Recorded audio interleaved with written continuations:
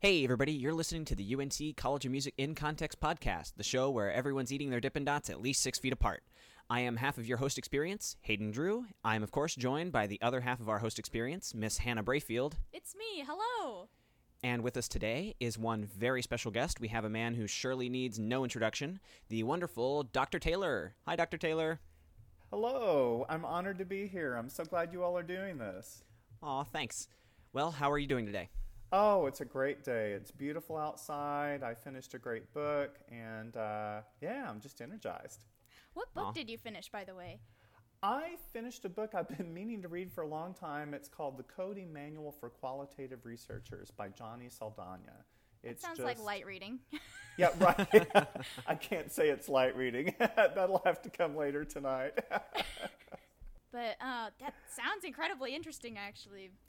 Oh, I bet you'd love it. Yeah, just from, what I know of your intellectual interest and all that sort of thing. That'd be great. Listeners, I'm a big old nerd, and Dr. Taylor knows this about me, and now you know. Actually, that segues really well into our first topic. We were going to talk about your career journey, which I'm sure you're still on based off of your casual reading during quarantine. So I guess I would really like to start just with how you knew you wanted to do music ed in the first place. What got you interested in music? Oh, gosh. Well, I remember even as a child just loving music. My parents talked about how, from infancy I would dance to music and get all excited.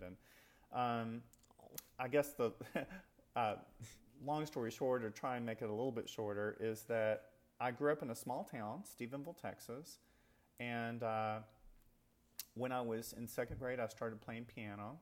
By the time I graduated high school, I was studying 4 instruments, if you will, each with equal rigor. So the piano, voice, I was really into singing, oboe, and saxophone.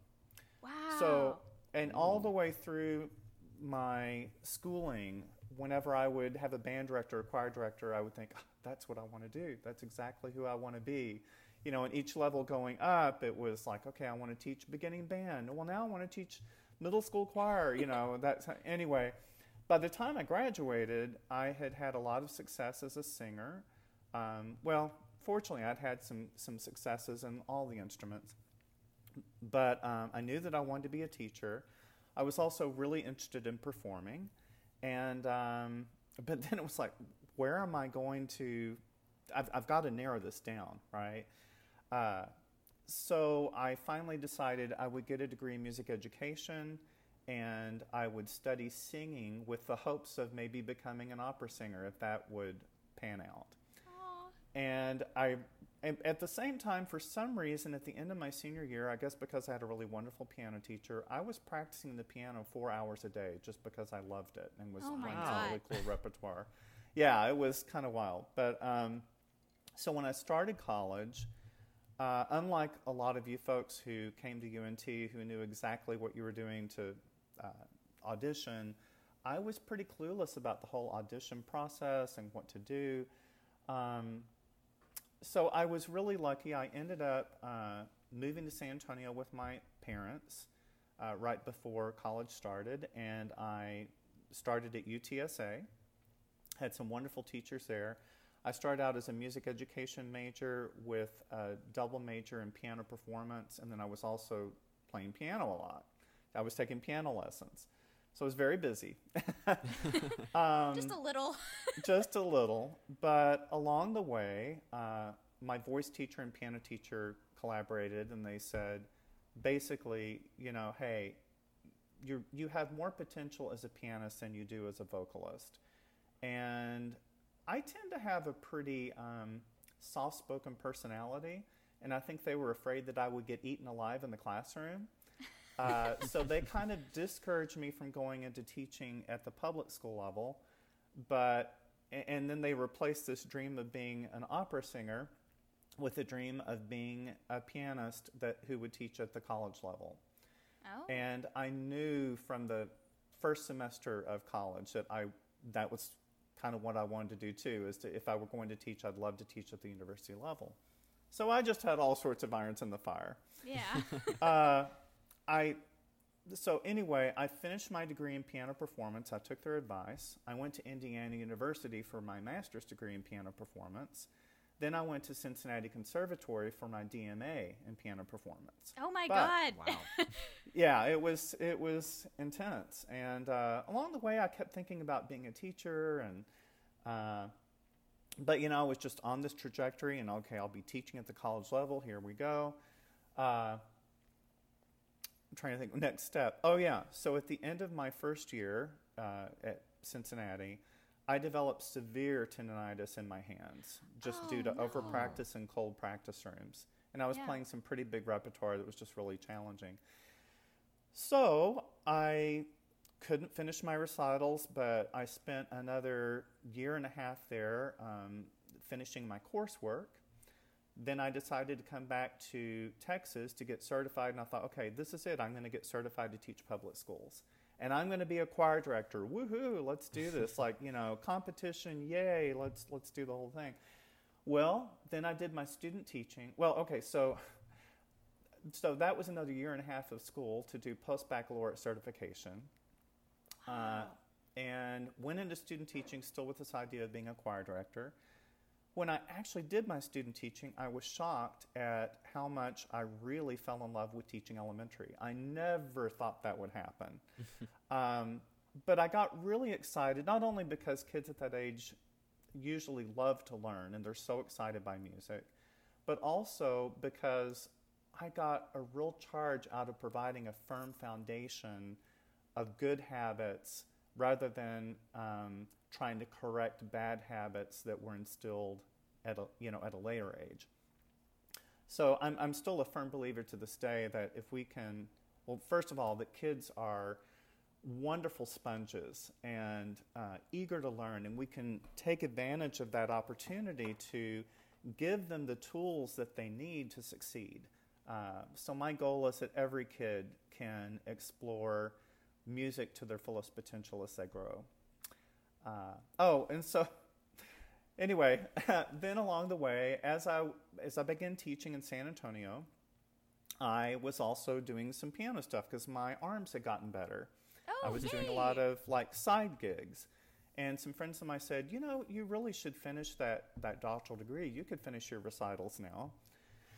So I did, part-time. I was going back to Cincinnati in the summers at times and on breaks. And so in 1997, I finished my DMA in piano.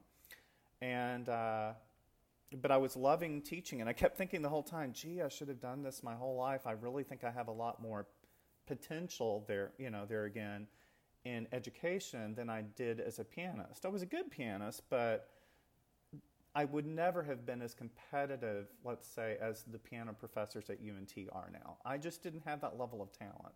And quite honestly, I wish somebody had told me that beforehand. But, Anyway, so I get the DMA, and then just not many months after that, I was diagnosed with arthritis in my fingers. Oh. Now, whereas tendonitis can be cured eventually, through rest and treatment, arthritis really never can. And so then I realized, okay, that dream has died. And at the time, I was, it was devastating. It was really difficult. And my partner, who's no longer living, but at the time he said, you're such a good teacher. Why don't you get a PhD in music education? Just casually. Just casually. Yeah, I'm like, you have got to be kidding me. No, Another one?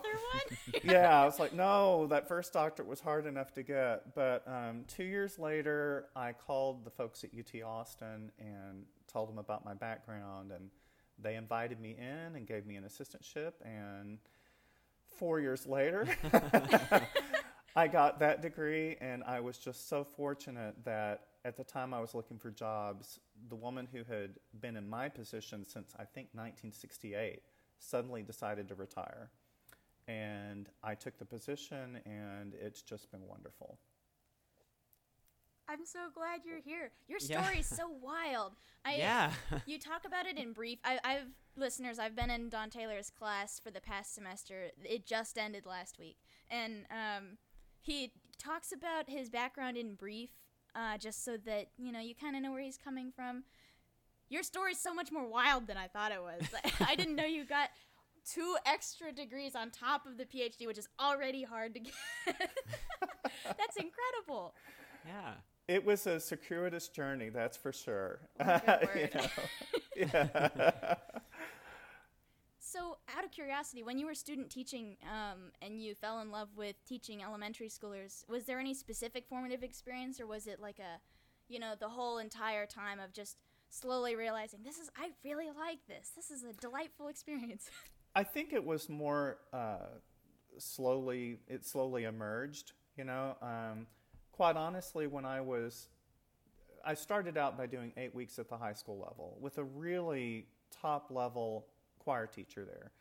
But they were preparing for concert and sight reading UIL, right? Yeah. And it was kind of a beat down to me. I mean, it was just, I got bored. I honestly got kind of bored. And then when I got to the elementary level, every grade level is just so different, and you can be so creative with so many different things. And that was a big surprise to me. So, yeah, that's kind of how that happened. That's incredible. Oh, I just yeah. love hearing about your journey. It's wild. Well, So- thank you. You'd never considered elementary ed before that? No. Wow. I tell my students, quite honestly, I love working with kids in a classroom setting, in a music setting, but I've never been one of those folks that said, hey, let's take the nephews and nieces to the zoo, that kind of thing. I joke that, body fluids and loud noises make me nervous. But I have a good connection with kids, and I'm joking around, but yeah, I just found a new passion in life I never knew I had. So that's one thing I always want my students to know, and when they take my elementary methods classes, is that you may discover something you never knew existed. And no pressure to diverge from your original goals, but this is what happened to me, so if you need support, I'm here for you. I love that Wow. you're providing that. I'm one of the people that decided that I liked the idea of teaching elementary schoolers so much that I wanted to do it. And here at UNT, Don Taylor knows this, but listeners probably may not. The UNT degree plans, if you're an instrumental music ed major, if you are just band track or orchestra track, you're going to go teach for student teaching. The semester will just be at high schools and middle schools. Whereas if you get instrumental elementary track, if you petition to change to a slightly different degree track, which Shauna discussed at length in the last podcast episode, plugging that, that allows you to go student teach in elementary schools as well as teaching at the secondary level. It's interesting to me, do other schools usually just have, like, every music ed major would go and teach at both of those kinds of experiences? It really varies. It Yeah. depends. I can't speak for all Texas schools, but I know that there are some Texas schools that follow our model as well. And I think in large part it's because Texas is so specialized, right? Yeah. Yeah, There's whereas not as you know- many places you can be a percussionist just full-time Yeah. as a percussion teacher. absolutely. Yeah, if you go to many other states, you might very well be teaching at the elementary level. So, and the secondary level and middle school. And yeah, one of my best friends who's an incredible educator, his first job was teaching elementary, middle school, band, and choir. And I don't know how he did it all, but That's a lot, especially if you come from a place like Texas where it's like, all right, all I ever have to worry about is just teaching band and getting those UIL scores. There's people whose whole job is just teaching marching band, and they love it. right, exactly. But if you're somewhere else, you got to focus on other things too, I guess. Yeah, it's just not as specialized. Right, exactly. And so, and Texas is wonderful. I feel so lucky to be at UNT because we have such a rich area of music education here in the DFW Metroplex. Amazing teachers to work with and just great kids. And yeah, it's a dream. Is it not? I just love it. But again, I'm a big nerd about this topic. Out of curiosity, this was one of the questions that we wrote about. There's a lot of people like myself who would decide to go to your instrumental elementary track after your music ed class. And I know that you were saying that you kind of teach it with the intent of, I'm not going to pressure you to do anything, but here's this world you might have not considered.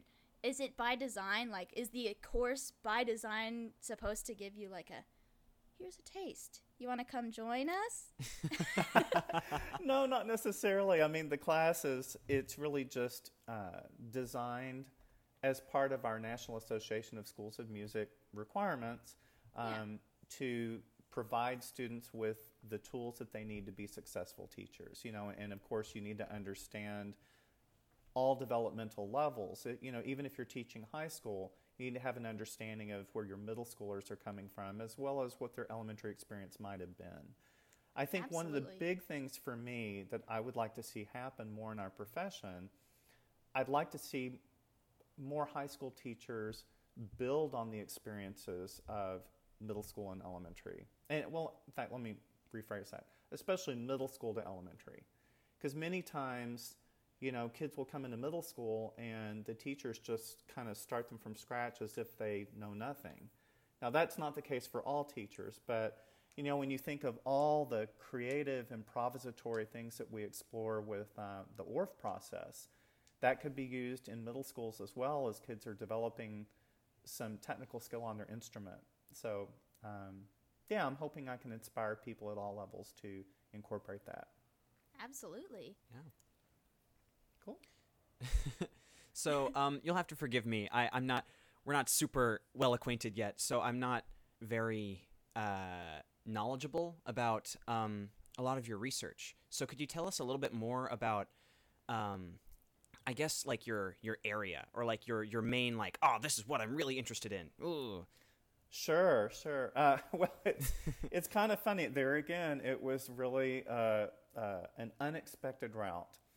I will say, when I started my PhD and I thought of research, I thought it was going to be writing books based on creative lesson planning ideas I had.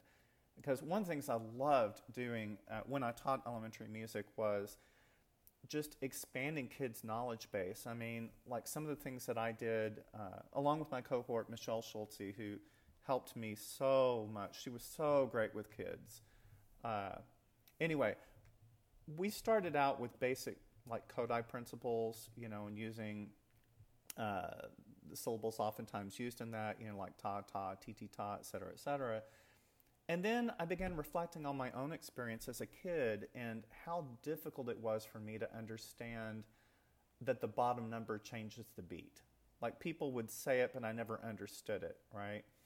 So we began a process of teaching kids from second grade on that bottom number meant something. And so, long story short, we taught in multimeters. They were reading in 5/8, 3/16, 4/4, 5/2. We started out by just showing them what the notes were, having them color in different colors, using kid kind of friendly things, and then having them write their own. Well, we would write some patterns just using what we called undivided beats, and then we would show them how to divide the beats and then subdivide the beats. And so anyway, I had ideas of writing curriculum like that. Well, I got to my PhD and I realized that's not really what music ed research is. Writing books like that is a wonderful pedagogical expression, but research is where you're really asking questions. Like, how do you get kids to play in tune better? What do expert teachers do to engage your kids in improvisation and creativity and composition, those sorts of things. So that was a new learning process. And of course, well, at UT at the time, and this is true really, I think, most places, qualitative research in our field was just coming to the front. So most of my research education back then was quantitative. So I was taking some stats classes and just delving into that.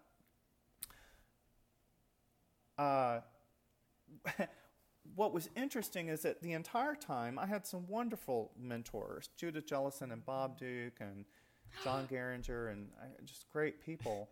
But I kept thinking, I'm talking about the logistics of music making, and that's important, but I'm much more interested in why Johnny wants to play B flat versus how he plays B flat. Why does he want to play B flat in the first place, and what is the motivation and what keeps him going, or her, or they these days, right?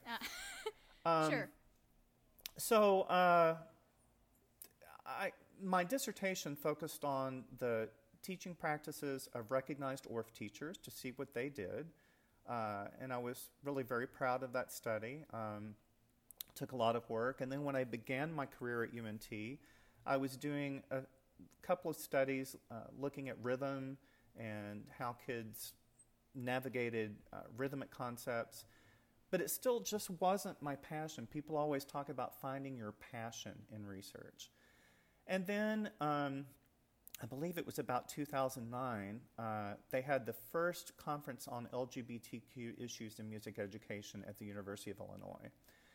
And I came out as gay when I was 23, about 23, and navigating that experience as a gay man being an educator in what was largely a conservative school system was really tricky. And through the years, I've just been fascinated with the social changes that have occurred.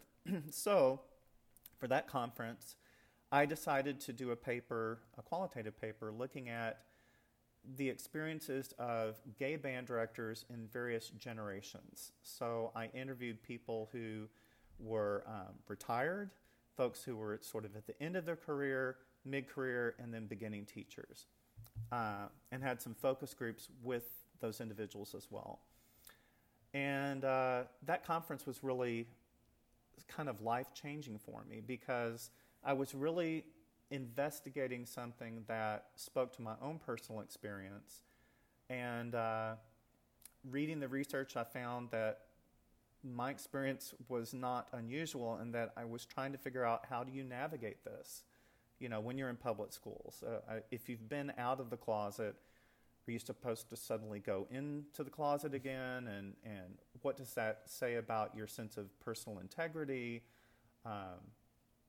So from that moment on, well, I do have to say, in the beginning, I did the paper. It was well received. It was published. But it was still kind of a controversial thing. Will people continue to want to publish this kind of research? Oh, yeah. Is this too controversial for me to be pursuing? And I had some very kind, well-meaning people suggest that, you're taking a risk here. But I just kept coming back to that topic, and finally I said, yeah, this is where I'm going with it. So it's been really rewarding. I'm so glad you did.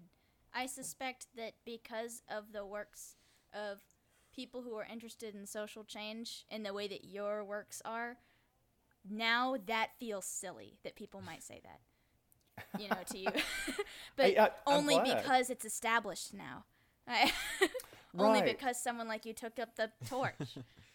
So. I really appreciate that. Yeah, what just blows me away, right now I'm analyzing data, examining the experiences of gay music teachers who are completely out to their students as well as their colleagues.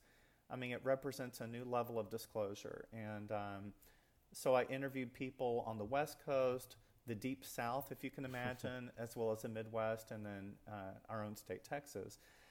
And the thing that just blows me away over and over is that people are saying, kids I interviewed basically said, when my teacher came out and shared his story, and these were all men, because I come from the male perspective, and I recognize the female perspective is sometimes different, so I don't want to speak for females. But anyway, the kid said, when my teacher shared his story, I felt like it was okay to be me, whoever me was, whatever their experience was. And I thought that was extremely powerful. And then administrators and other teachers that I interviewed said, yeah, I'm really glad we have this person on faculty, because we have kids who identify as LGBTQ, and now they have a role model, somebody they can look up to who's succeeding and doing well. And I have to tell you, folks, that is a far cry from when I began teaching. Oh, and I have a story about that, actually, yes. if you'd like to hear yes, the please. difference. Okay, wow. So, when I started teaching back in 1991, I had a partner, and I took him to faculty events, and everybody at our school, knew our situation. In fact, our principal was lesbian. We had a lesbian PE coach, and then we also had a gay second grade teacher. So the idea of gay folks in our school was not all that unusual.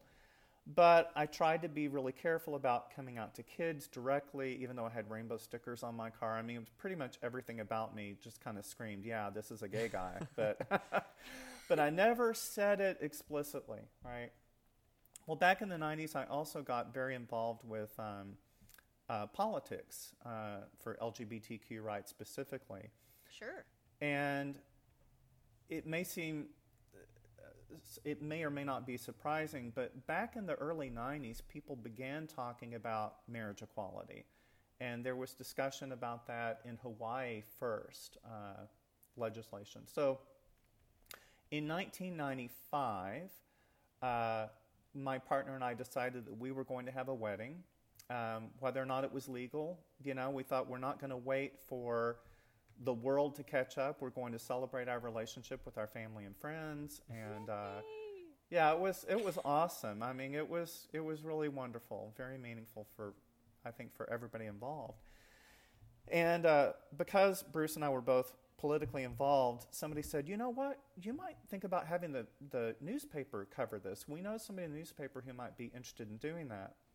So I went to my lesbian principal, and I told her what I was thinking about doing, and she said, well, I'm not an activist like you are, but, you do what you need to, and I support you, and that's fine, okay? But the next day I came to class, and I should say, too, like all principals should be, she was very adamant about teachers being fully engaged with their students and, not taking time off. They didn't need to take off. Well, she came into my class the next day, pulled me out of class, took me to central office. We drove over to central office together. We went into, I think it was the head of personnel or something. Anyway, one of the major administrative figures.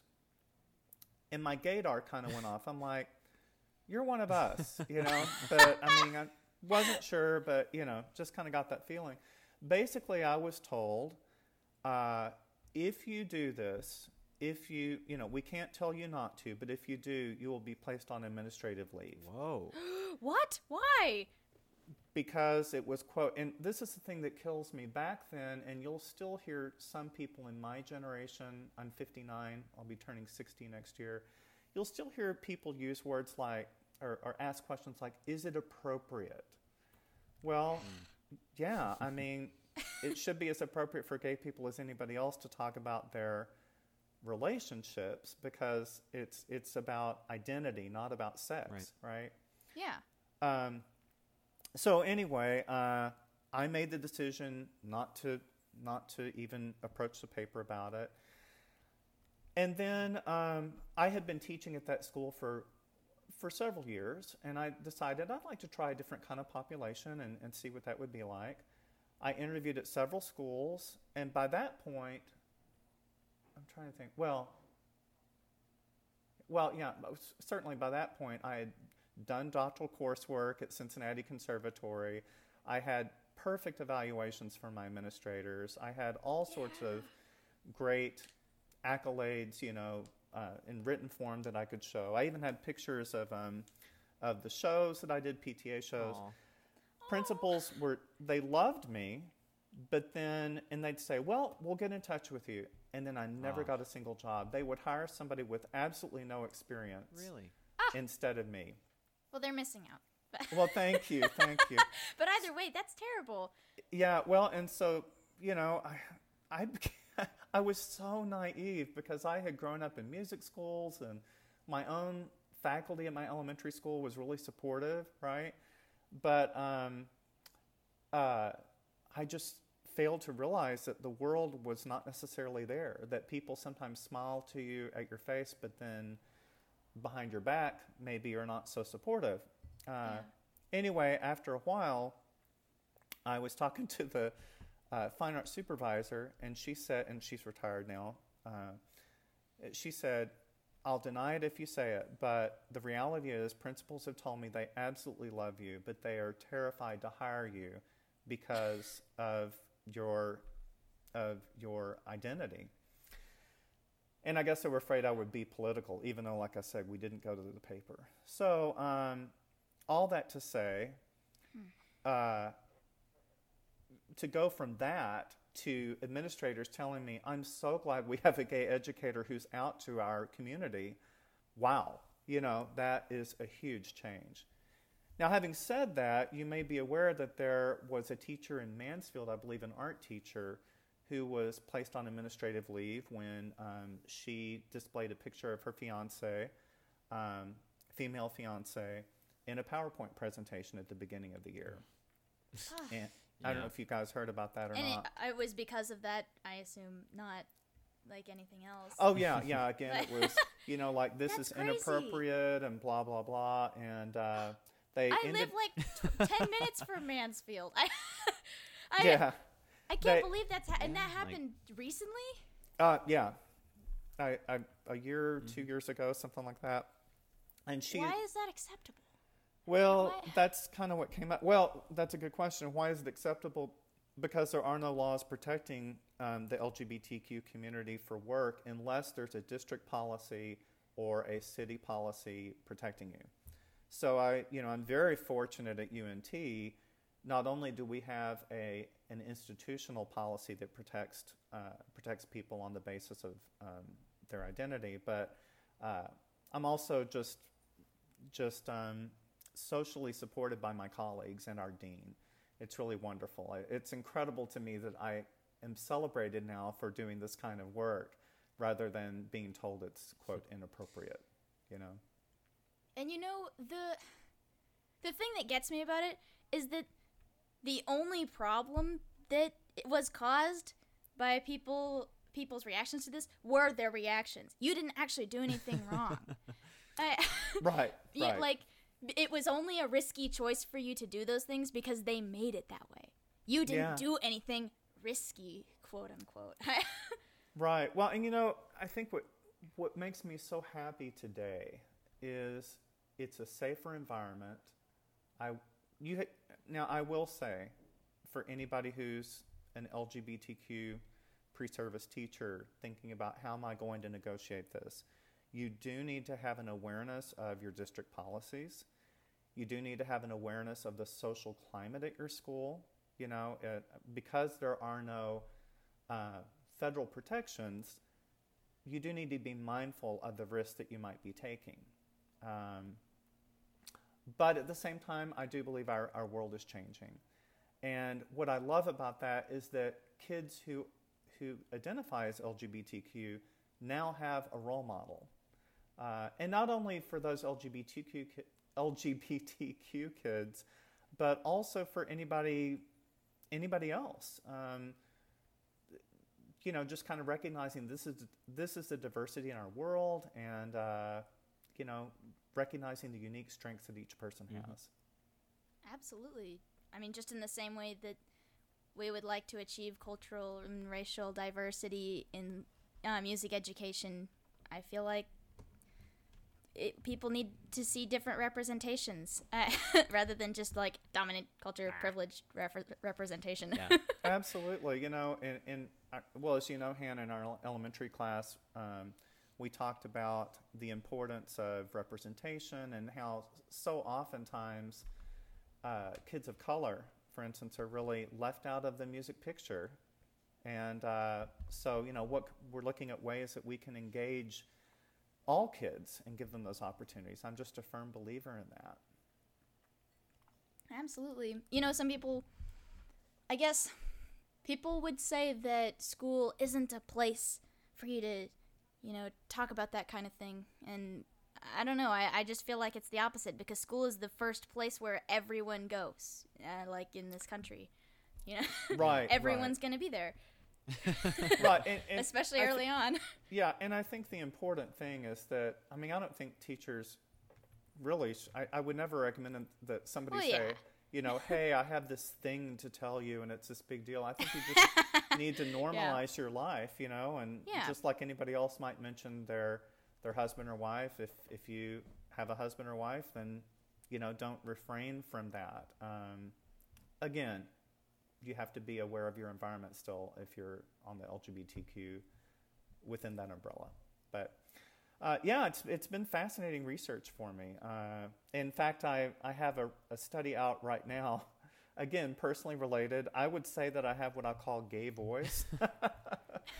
And I've really been interested in what effects that might have on students' perception of teaching effectiveness.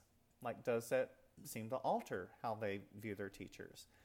And I did a national study. I did a national study first with in-service teachers to see what they thought. And I found that actually, yeah, it does make a difference on some level. For some people. The results that we got with my co-author, Jay Ratt, who's a PhD student in statistics, he did some wonderful work with me. We found that, and these were in this study, people heard a stereotypically gay speaker and a stereotypically straight speaker reading the same passage of literature. And then the listeners had to answer questions about, you know, how patient do you think this person would be? How musically adept do you think they would be? How, you know, what kind of leader do you think they'd be? What's the likelihood they'd be a good leader? So we found that the person with the gay voice was deemed to be less likely to be a leader than the straight person, less likely to have good classroom management. But this one kind of blew me away. Deemed more likely to have high musical standards. Wow. That really surprised me. Whereas, although I guess that kind of goes with the gay stereotype of, let's see, high musical standards. Okay, the artist, and then they were also deemed to be more organized. So you can kind of see it like, oh yeah, the fussy, artistic, organized type who may have a problem with classroom management. But, you know, and there again, that's a stereotype. That's what we were looking at. So the reality is the teachers that I've examined, classroom management is not a problem, even if they have a gay-sounding voice. I think the main thing that people need to do is just own who they are and not shy away from it. Just, you know, focus on the kids rather than yourself, really. I feel like a lack of confidence would be a much greater issue in classroom management than the sound of your voice. Yeah, absolutely. Do you think that perception's going to change over time? I hope so. I think so. And, you know, I think part of that, one thing that concerns me about that stereotype is people going out to get jobs. You know, when you don't have a lot of experience behind you, if there's something about your voice that might put somebody off even on an unconscious level, it might make it a little bit more difficult to get that job. So, but in those cases, for either extreme, like if you have I guess I would call it a stereotypical straight bro voice or a stereotypically, gay voice, whatever people might consider that to be. There are things you can do to highlight strengths if you feel that people might be discriminating against you, right? So if you go in and you're worried about that somebody might think I don't have good classroom management, well, then talk about your classroom management strategies, you know, and how you succeeded in that during your student teaching experience, and highlight your strengths. Good advice. Just in general. Exactly, just in general. Oh my God, it's almost been an hour. Oh, has it really? Oh my goodness. Wow. I'm so interested. There's still so much more we can ask you. Actually, more pertaining onto your research. this most recent Team EA that has just passed, you were part of the College Division Research Exhibition, I think. I don't know exactly what they call it. The research posters? Yeah, the research posters. And you had one. Would you like to talk a little bit about that, like the process behind it and what your research specifically was about? Oh, sure. Well, actually, for that particular poster session, I had a poster about that study I was just telling you about. Yeah. So the wonderful thing about poster sessions is that if you're at Team EA, you can walk around and look at people's posters and just see what's cutting edge research, things that haven't even been published yet, right? It gives you an idea of the kinds of questions people are asking. So if you really want to be on top of your game, I think especially for pre-service teachers, I think it'd be pretty impressive to go into an interview and say, you know, I saw a research poster about ways to engage students in better practice techniques. And I found this really interesting. This is how I want to use this information in my own teaching. By utilizing research in a practical way, it shows principles that you value the scholarly community and that you want to continue to learn. Right? That's a game changer. Yeah. I don't know. Knowing my nerd self, I probably would just say that, like, off the cuff. I just saw this research poster the other day, and I've been thinking about it nonstop, you know. Yeah, no, for some people, it's really motivating. And I'll be honest, research is not always the easiest thing to read. But a lot of times in research articles, you can skip all the jargon and just go to the discussion section where they put things in plain language, right? Yes. It's kind of like, give me the bottom line. Give me the bottom line. And some of our top research journals that I'd recommend that anybody look at, especially for younger folks, would be Update. It's called Update Applications of Research in Music Education.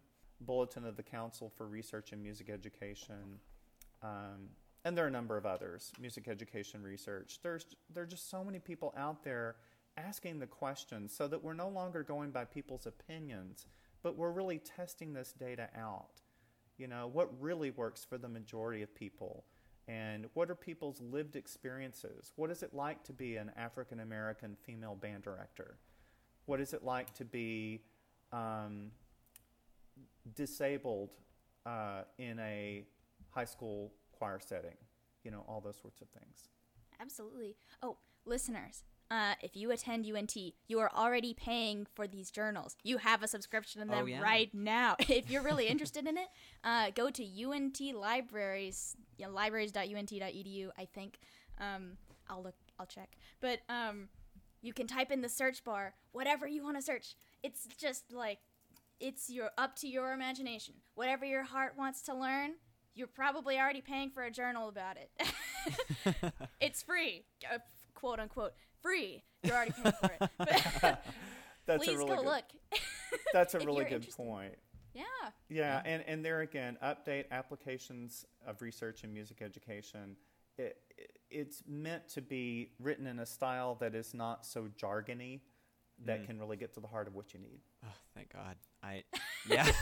Some of them are really heavy. I've been doing a lot of research about music education this semester, personal note. But, man, it took me a long time. Hayden would come up to me, and I would be buried in this 20-page paper, like, all right, I gotta finish the Bradley 2007. Sorry. Good for you. Yeah, it takes a while. But it's worth the process for sure. Oh, yeah, absolutely. I would really encourage everybody. Here's my final word of advice if we have time for this. Oh, sure. Oh, yeah. Just never stop learning.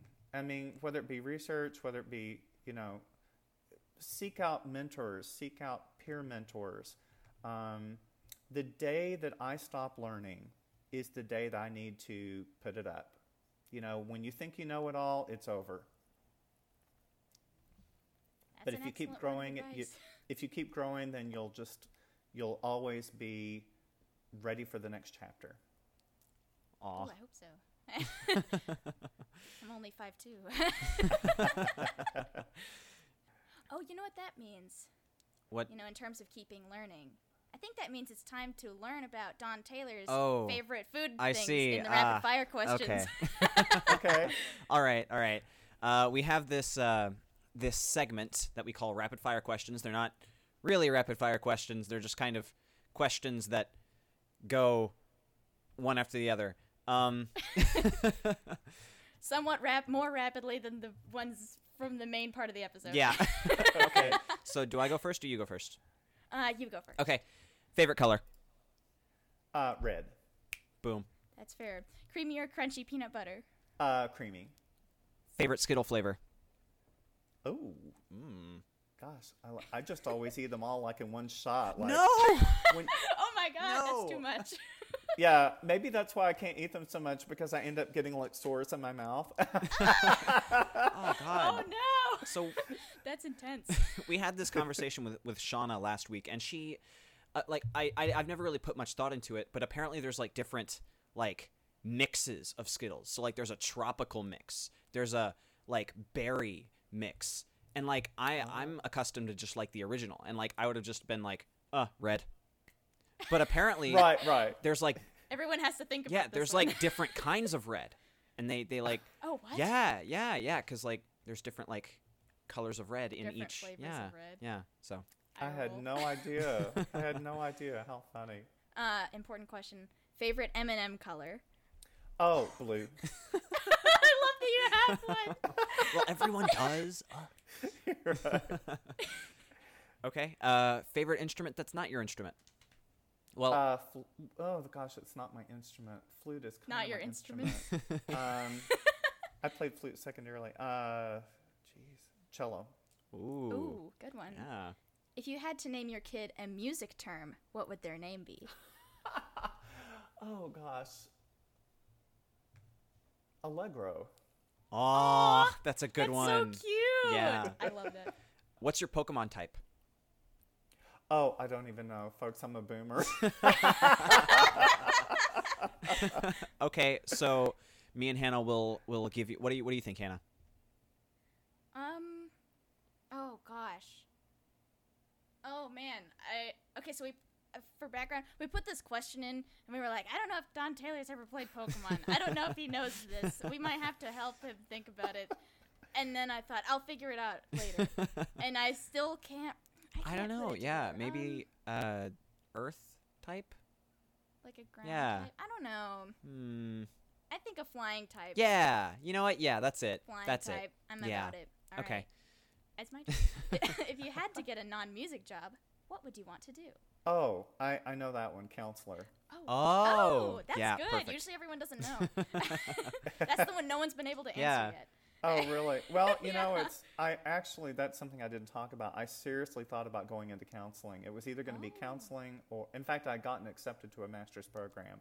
It was either going to be counseling or getting certified to teach public schools. Wow. Wow. So either way, you would probably be in a public school.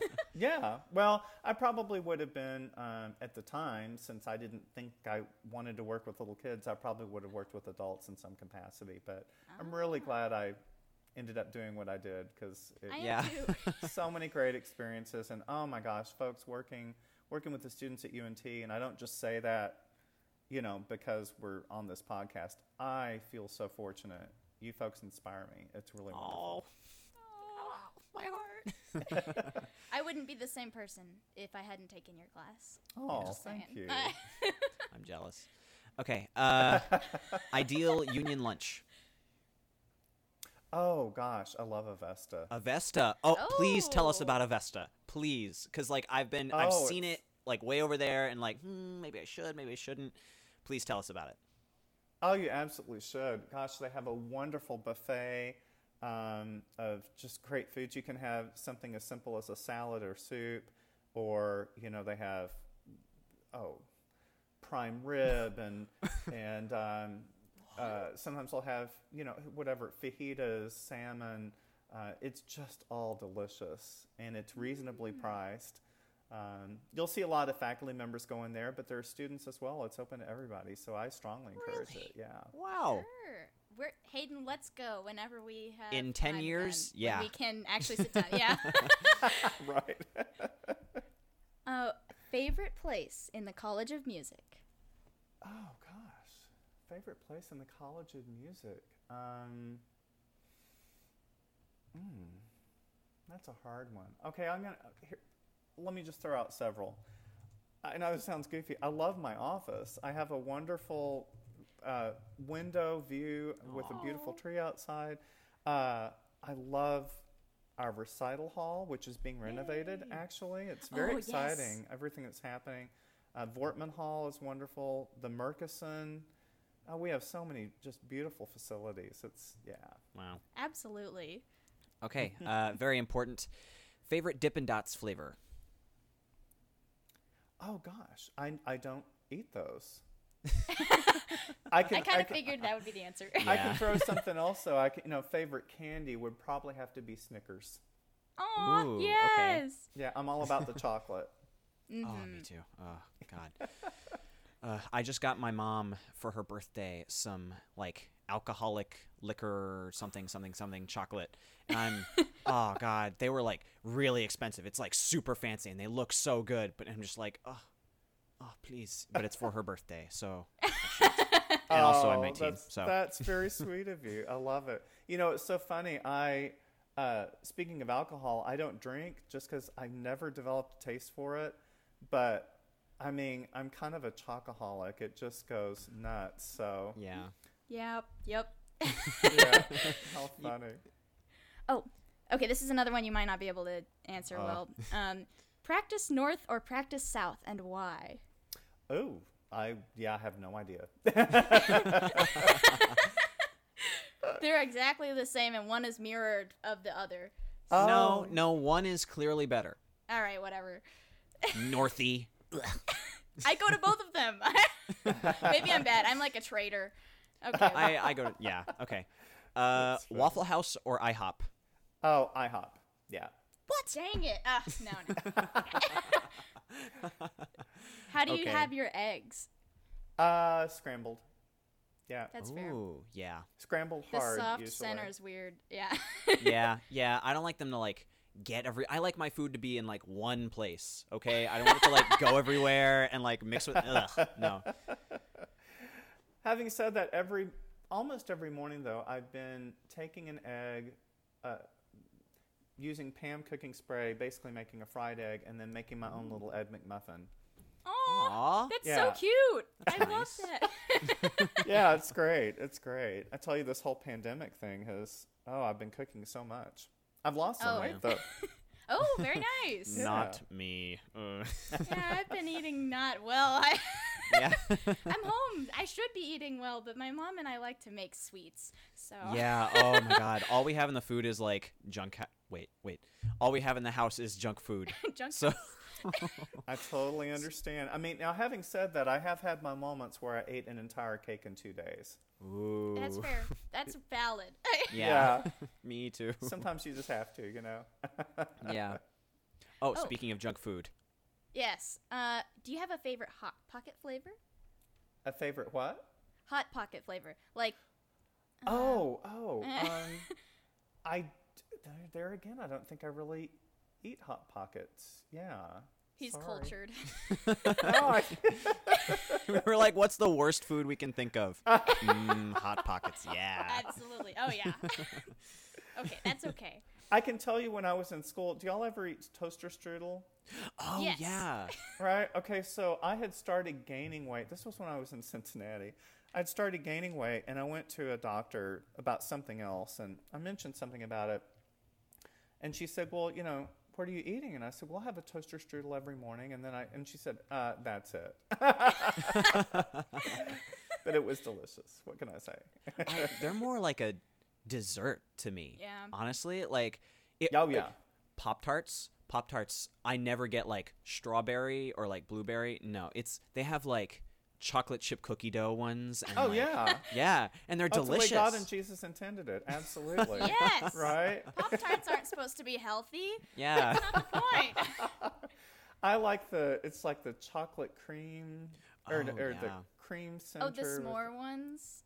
Yeah, all of that. Now, having Yeah. said that, I just don't allow myself to eat those because I will eat the whole box.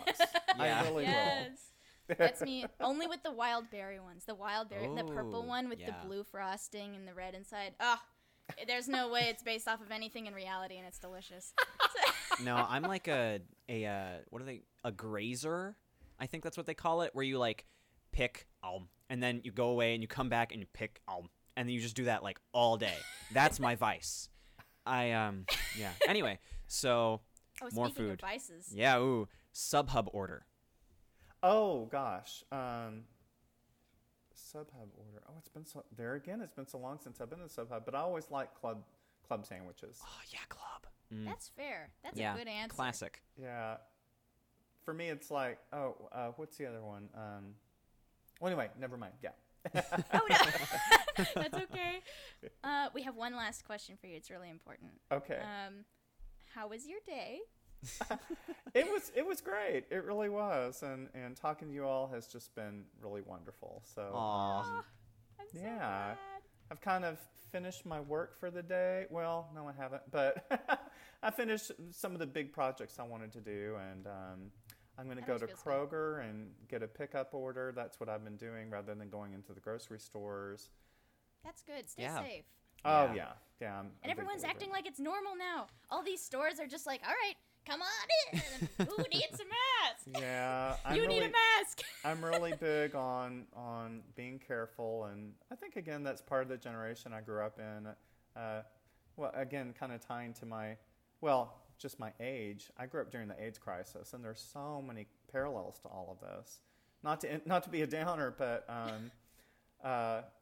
yeah. So people kind of in denial that no, this isn't real, and like it can be really bad. So Yeah. better safe than sorry. Oh, y'all should ask me another question. I shouldn't have gone there.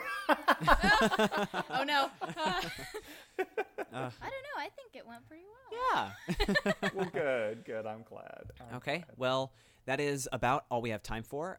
Again, thank you very, very much for coming on today. It was a real pleasure. It was really, really great. Absolutely. Anyway, that's about time, so we'll wrap this up. Again, thank you for coming on. We will see you guys next week with Ian Calhoun when we have him yes. on. Yeah, it'll be awesome. Okay, well, anyway, thanks so much for listening. We'll catch you guys next week. Bye! Bye. Hey, everybody, thanks again for listening to the UNT College of Music in Context podcast. What'd you think? Our parents have allowed us to have some more social media accounts, so in addition to following our Twitter, at UNT Comic Podcast, go ahead and like and follow our Facebook page, which is also at UNT Comic Podcast. Surprise, they're the same. So you can check either of those to see announcements, new episodes weekly, and a place for you to ask your very own questions to our guest each week in a segment called, drumroll please, cleverly titled Viewer Question Segment. Woo, yeah! A week before we interview our guests, you can check our socials for a post which you can reply to with all of your burning questions. I know you have them. I did. Okay, well, thanks for watching. This is me, Hayden Drew, And Hannah! signing off. We'll catch you guys next week. Love y'all, bye!